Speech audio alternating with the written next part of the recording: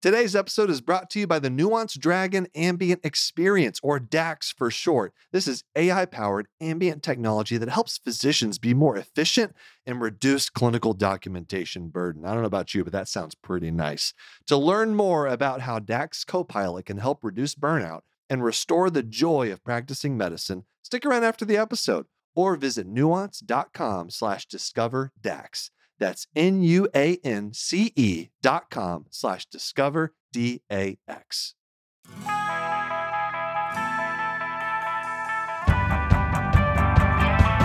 Knock, knock,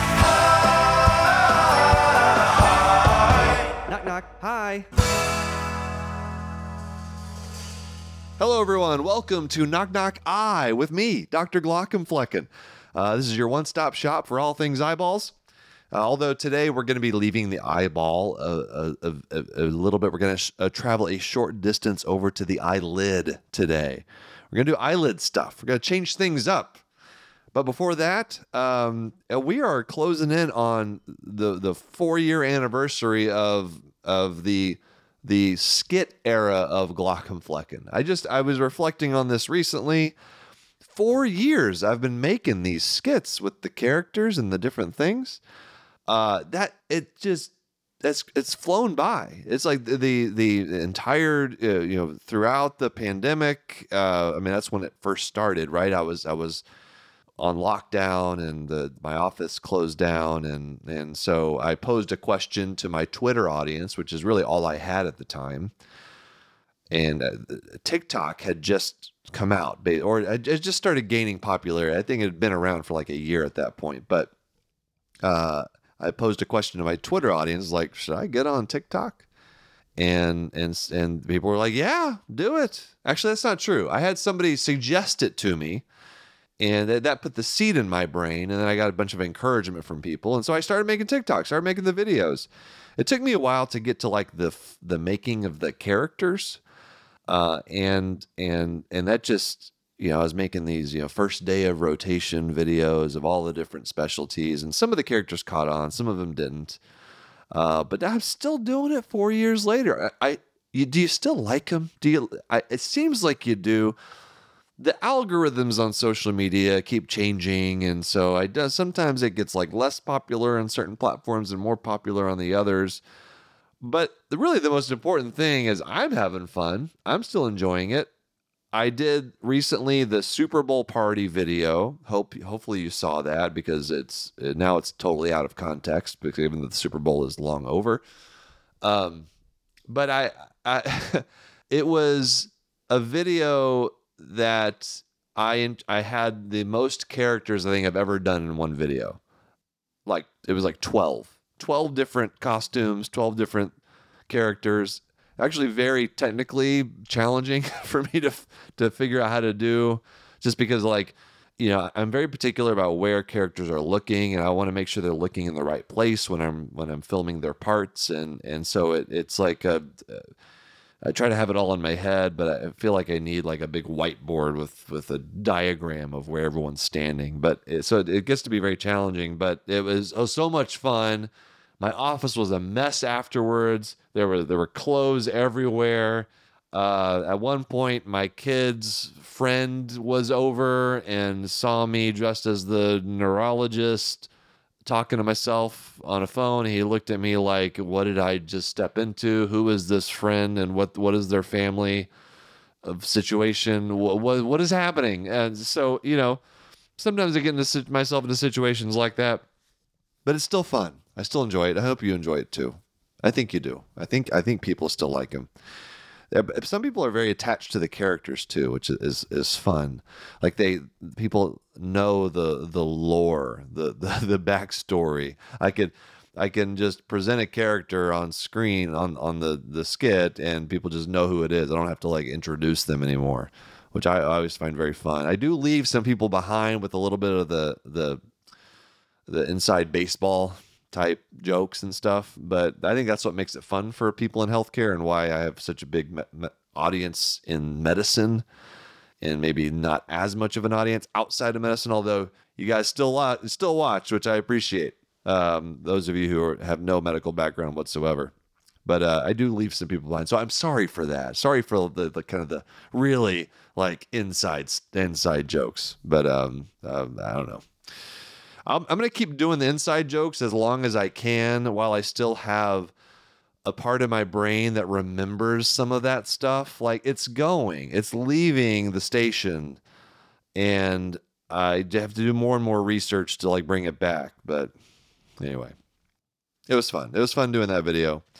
I don't know what I got coming up as far as content. By the time you hear this, I probably have done a couple more skits, but I think I'm going to do one on surgical complications. That's kind of that's a challenging topic and one that I haven't tackled yet. So, let's see. Oh, so today we're leaving eyeball land and going to eyelid land, which sounds ridiculous. In fact, I've had patients call me out on that when I used to do a lot of eyelid surgery. So right when I started my job in my private practice in Oregon, I used to do a lot of blepharoplasties, a lot of ptosis repair. Ptosis is where you have a droopy eyelid. And people would be very concerned about like going blind from the surgeries and everything. So in my consent at one point, like when I first started, I was like, don't worry, it's nowhere near the eye. I'm not going anywhere near the eye.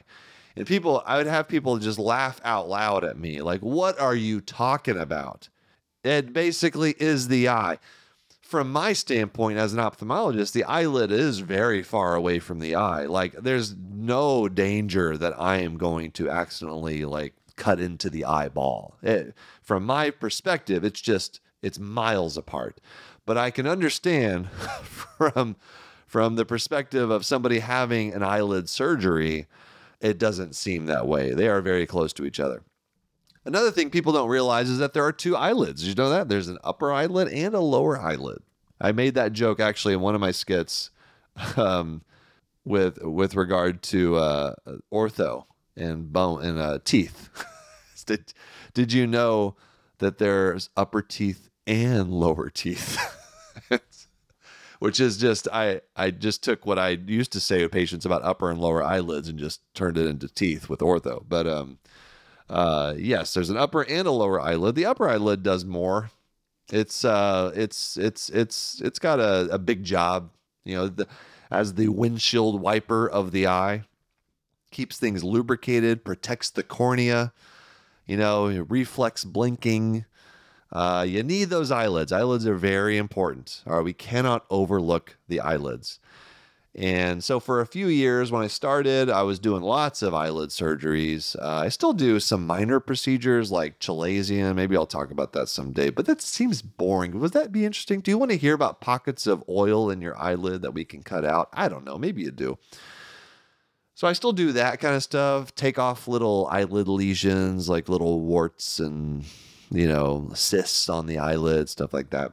But the bigger stuff, I have a wonderful partner who is fellowship trained in eyelid and orbit. He's called an oculoplastics specialist. One of the many fellowship programs you can do in ophthalmology is oculoplastics. It's a 2-year fellowship. There's a 1-year version, but there's a more in-depth 2-year version where you do everything, basically all the spaces around the eye. Orbit, eyelids, upper eyelids, lower eyelids, eyebrow, sometimes some stuff in the nose like lacrimal system, tear drainage, all this stuff that's happening outside the eye that's not on the eyeball itself or in the eyeball. An oculoplastic surgeon is who you want. That's who I would want to do because some of my more in-depth stuff. There's some very simple procedures that can be done, like by a comprehensive ophthalmologist, because I did them for a long time, like a blepharoplasty, where you just take off some of the little extra skin on the eyelid. Eyelid tightening procedures. So sometimes we'll take a little a piece out of the lower eyelid to tighten up that lower eyelid, which allows for better tear drainage, allows for better eye coverage from blinking. So that's a pretty straightforward surgery to do. So there are some things that I could still go back and do them, but no, why? Because I have someone that works with me, and my partner that does it so much better than I would do it. So it's like, hey, well, I'll just let you do it. I'm happy. I'll just do the cataracts. I'll do the chalazion. I'll do the little eyelid cysts. You can take the big stuff. Okay, so let's talk. I've got a topic that comes up frequently. Actually, we'll take a short break, and then we'll get into those eyelids. Hey everybody, exciting announcement. Do you want to tell them or should I? Oh, you can. I'm so excited. Due to popular demand, we're adding more live shows in California. Sunday, March 10th, we'll be at the San Jose Improv. And on Sunday, March 24th, we're returning to the Irvine Improv to share our amazing story called Wife and Death. Yeah, we'll talk about that time you died. And came back to life. It'll be a tragicomic, multimedia, memoir, stage show extravaganza. You got to check it out. To buy tickets, click the link in the description below, or you can go to glockenflecken.com/live. We'll see you there. All right, so let's talk eyelids. I'm going to talk about eyelid twitching, all things eyelid spasms. It's probably like maybe a few times a month or once or twice a month maybe that someone will come in complaining of eyelid twitching. Have you ever had an eyelid twitch? I'm sure you have. I've had them. They're annoying. But people can be very concerned about the eyelid twitching, especially if it doesn't go away as soon as you want it to go away, which people want it to go away immediately. And so we're going to talk about this. But before we get into eyelid twitching and also more severe forms of it, which is called blepharospasm or hemifacial spasm, let's talk about what allows the eyelids to function in terms of closure. So closing and opening. And so we got to talk about the facial nerve. All right. Now, you all know, hopefully you're familiar with the facial. It's one of the cranial nerves. All right. We kind of claim the facial nerve in ophthalmology just because, it's involved with the eyelids. And so, but we claim a lot of cranial nerves that maybe we shouldn't claim, but facial nerve is like partly ours. Other people can get it too, but, maybe I'm the only one that cares about ownership of cranial nerves. I don't own it. But if we were dividing up the cranial nerves, we would have a strong claim over like the ear doctors and the other types of doctors to the facial nerve. All right, so if for those of you who have been through medical training, any kind of medical education, do you remember the 5 branches of the facial nerve? So the facial nerve, it comes out of the skull, kind of like, I don't know, below the ear or something like that. And then it branches into all these different branches. So the mnemonic for this is the one I learned: to Zanzibar by motor car. To Zanzibar by motor car. T, temporal. Yeah, temporal branches. Those are the branches that innervate the orbicularis muscle, the frontalis muscle. So the orbicularis muscle is the one that squeezes your eyelid closed. You squeeze it closed. The frontalis muscle is also the temporal branch of the facial nerve. That's up here in your forehead. Allows you, when you raise your eyelids up, when you raise your eyebrows up, that's your frontalis muscle. It also does the corrugator. Your corrugator muscle is the angry muscle. That's what it's right there in between your eyelids, and it kind of squeezes the eyelids together. It makes you look really mad at somebody, like the nephrologist getting mad at cardiology for starting higher doses of Lasix than they should. And then, so that's the temporal branches. It's kind of the up here. It's the higher one. It's all the way up here. That's the one we care about in ophthalmology. Then you got the zygomatic branches, which does a little bit of the orbicularis as well. So that one's fine too. Then you got the buccal branches. Now where they're to Zanzibar, temporal, zygomatic, by, that's the buccal branches. So now we're getting a little bit lower into the mouth. Basically we're getting below the nasal bridge. So I'm exhausting my knowledge here. And then the bimotor car. So marginal mandibular and cervical branches. So those are the other two, the extraneous ones, in my opinion. I'm sure they have important functions, but we're not going to talk about that. All right, so that's the facial nerve. And so now we get to the what causes. So this is important because when we're thinking about what causes the eyelids to spasm close, we got to think about the facial nerve. So we'll start with the kind of what I mentioned already: eyelid myokymia. Eyelid myokymia is just that little twitch, little tiny twitch that we all kind of get. That is usually not really pathologic. It's you can get it from if you're under a lot of stress, if you're sleep deprived, you've had a lot of caffeine. Those are probably the big ones. You just get this little twitching. You've been doing a lot of work on a computer. You have a lot of eye strain. Those are the most common situations where we would see someone come in with eyelid twitching. And so I'd be like, the patient comes in, like, my eyelid's been twitching. The first thing I'll ask them is are your eyes, do you find yourself like, are they spasming closed? Like, is this twitch, is it really like a little twitch, or is your eye like forcefully closing involuntarily? That's the distinction to make between a little eyelid twitch that all of us get at some point and the more serious problems of hemifacial spasm or essential blepharospasm. So the little twitches, which are much more common, I provide patients reassurance. It's going to go away. If you've been stressed out, try to get a little bit more sleep if you can. But there's really nothing you got to do about it because it's not going to affect your vision. It's annoying. It's very annoying. I grant you that. It is very annoying, but it's not dangerous. It's not dangerous. It doesn't portend some more dangerous thing. However, that twitching, it can progress. So I always tell people, if it does start to get worse, like all of a sudden maybe half of your face or more of your face is spasming. It's not just the little eyelid quivers, little twitches.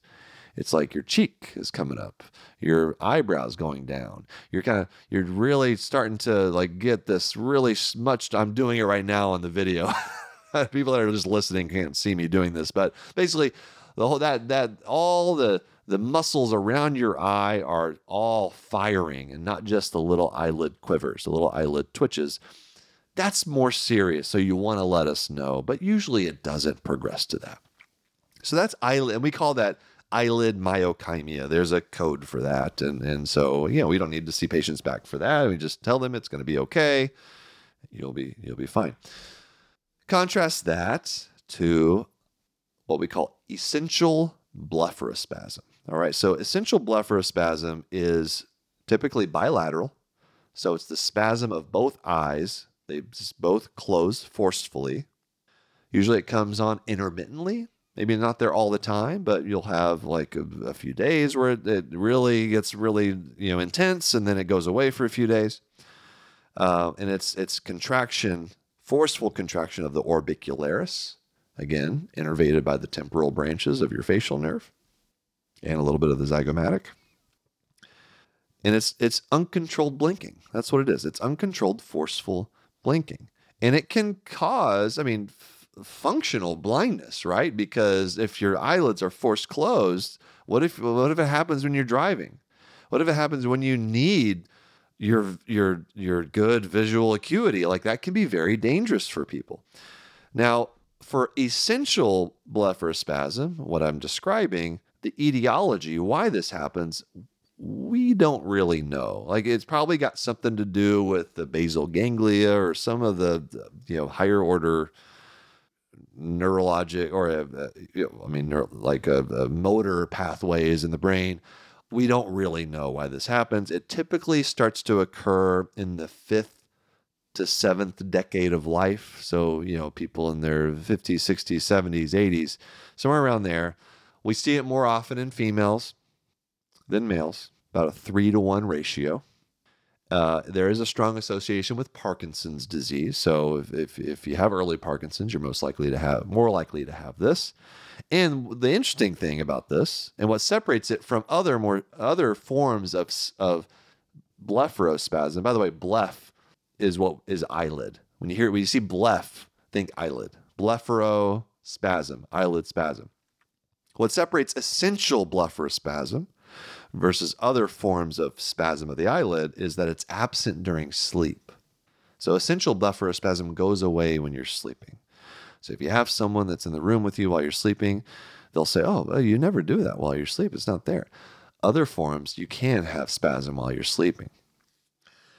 We'll get to treatment of these things in just a second. But now I want to talk about something a little bit that can be a little bit more serious in terms of diagnosis, and that's hemifacial spasm.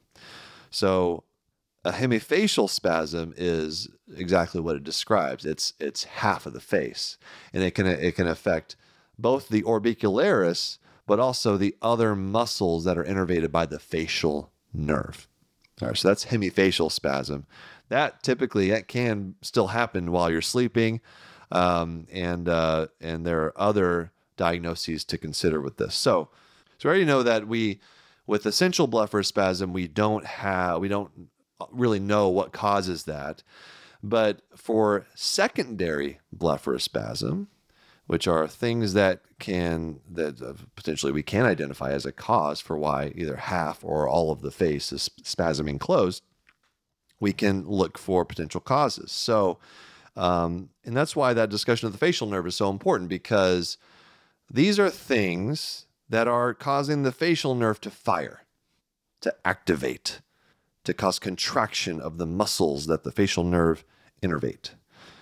So in the case of hemifacial spasm, where one half of the face, all those muscles, the orbicularis oculi, the orbicularis oris, the frontalis,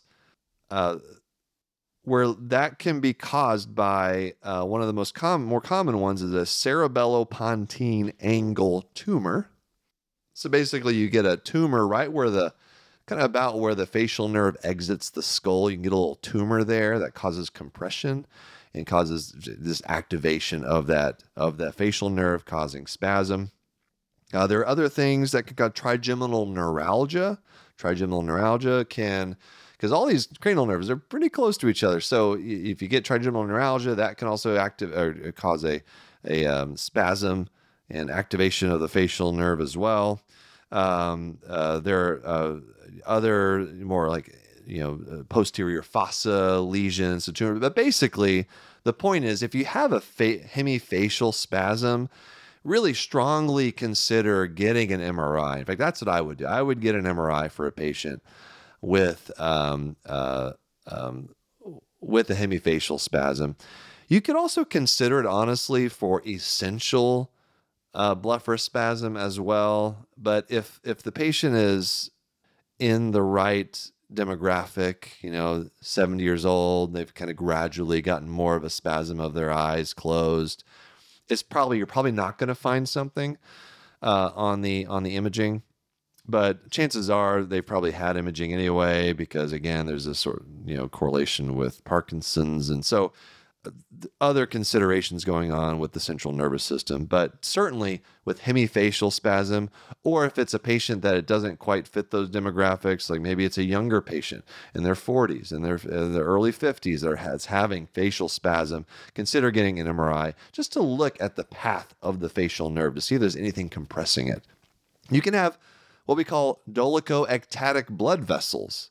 That basically it's a blood vessel that has a funny course that can go up right next to the facial nerve and activate the facial nerve and cause spasm. That's another treatment, or that's another cause.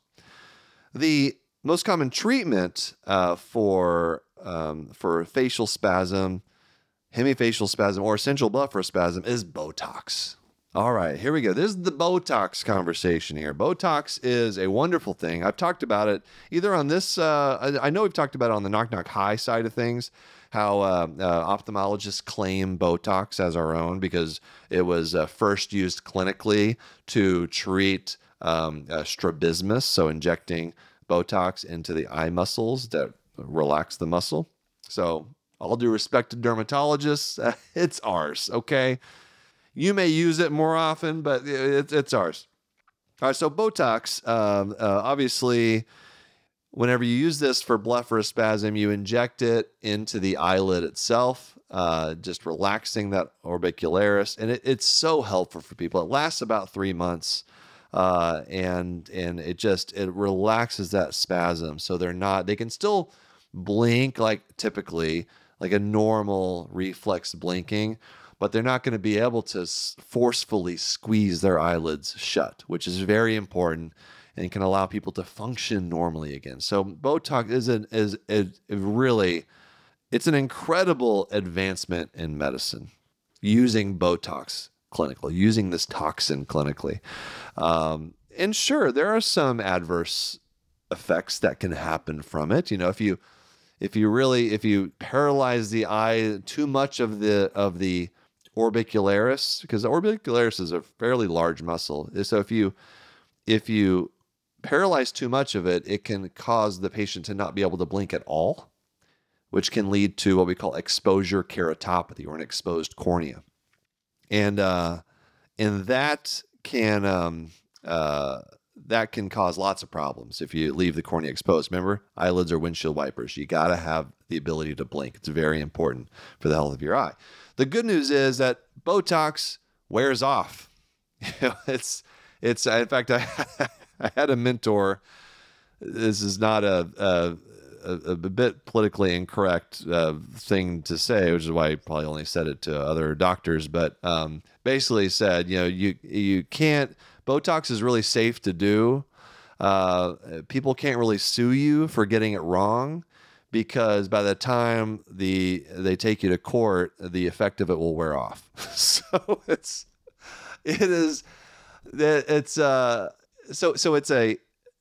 a very effective treatment. And if you overdo it, because you can't overdo Botox. Obviously, we try not to, but it does wear off. And so that effect it'll reset, and you can learn for next time not to do it that same way. So Botox is a valuable thing, especially with this type of problem. And this is medical Botox, right? This isn't cosmetic.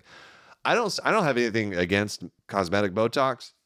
But medical there's a medical reason. Insurance will often cover this because you need it to function. So that's all I know about spasm of the eyelids. Hopefully I had to do a little research on all this stuff, because I don't see this very often. It's good to kind of, it's like CME. I'm giving myself CME. I can't give myself CME. I wish I could. I still have to do CME. And even though I'm learning more, by the way, myself doing these Knock Knock Eye episodes than I do like going to a conference. So thank you for like encouraging me to educate myself. These are all things I know, but they're good to be reminded. I love being reminded of all these things. I spent so much time learning in residency. It's like, I haven't thought about that in a while. So I haven't thought about hemifacial spasm in a while. So now, next time I see a patient with this, I'm going to know exactly what it is, what to do. And so, yeah, that's why I'm getting just as much out of these episodes as you all are. We didn't do don't do that eyeball tip of the week, did we? Don't do that eyeball tip of the week. Let's see. How about don't do Botox unless you've had like adequate training on it. Like you think, I feel like there's a lot of people that just jump into Botox, but it's expensive for people, and you can mess it up. I know I kind of made the joke earlier about like, you can't get sued for it because it wears off, but I mean, it still sucks to like screw it up for people. So I feel like there is an art to Botox, both medical and cosmetic. And so just, if you're getting Botox, I encourage you to do your due diligence in terms of like looking at seeing how someone's trained and whether or not they have that training, they have that experience with Botox. Because even though it's like no Botox you get will be permanent, it's still, you want it done right and done well. And just like a lot of things in medicine, there's a lot of people that do these types of cosmetic things, because they're wanting to make a buck. And there's nothing wrong with wanting to make a little extra money if it's within your within your scope of practice, right? And you have the training to do it. So just be careful with the cosmetic stuff, I guess is the point. And that's it. Thanks for listening. And so if you have any, again, as always, let me know if you have suggestions for topics. Probably next time I'll go back into my comfort zone of the eyeball. I feel so at ease in the eyeball. I haven't done, we got some glaucoma things we could do. We got some retina. We got a ton of retina stuff we could do. We got some orbit. Ooh, that's not exactly the eye, but the orbit's good, right? I think there is still one pants patient I haven't done, and that's retrobulbar hemorrhage causing proptosis requiring emergent treatment. So I don't think I've done that. Correct me if I'm wrong. I don't think I've done that. And so that's one idea. So anyway, lots of things out there, lots of eyeball stuff. You're all going to be ophthalmologists eventually if you keep listening to this. Thank you to my producers, Shanti Brook, Aaron Corney, Rob Goldman, editor and engineers Jason Pertizo. Our music is by Omer Benzvi. And let me know. Reach out YouTube. I try to keep up with the comments there. We also have a Patreon, Knock Knock Hi. It's just a website, glaucomflecken.com, by the way. You guys you can check out that. There's lots of good information there. You can reach out. We have a little contact form there as well. So love to hear your thoughts about Knock Knock Eye and any suggestions you have. All right. This is a human content production. See you, everybody.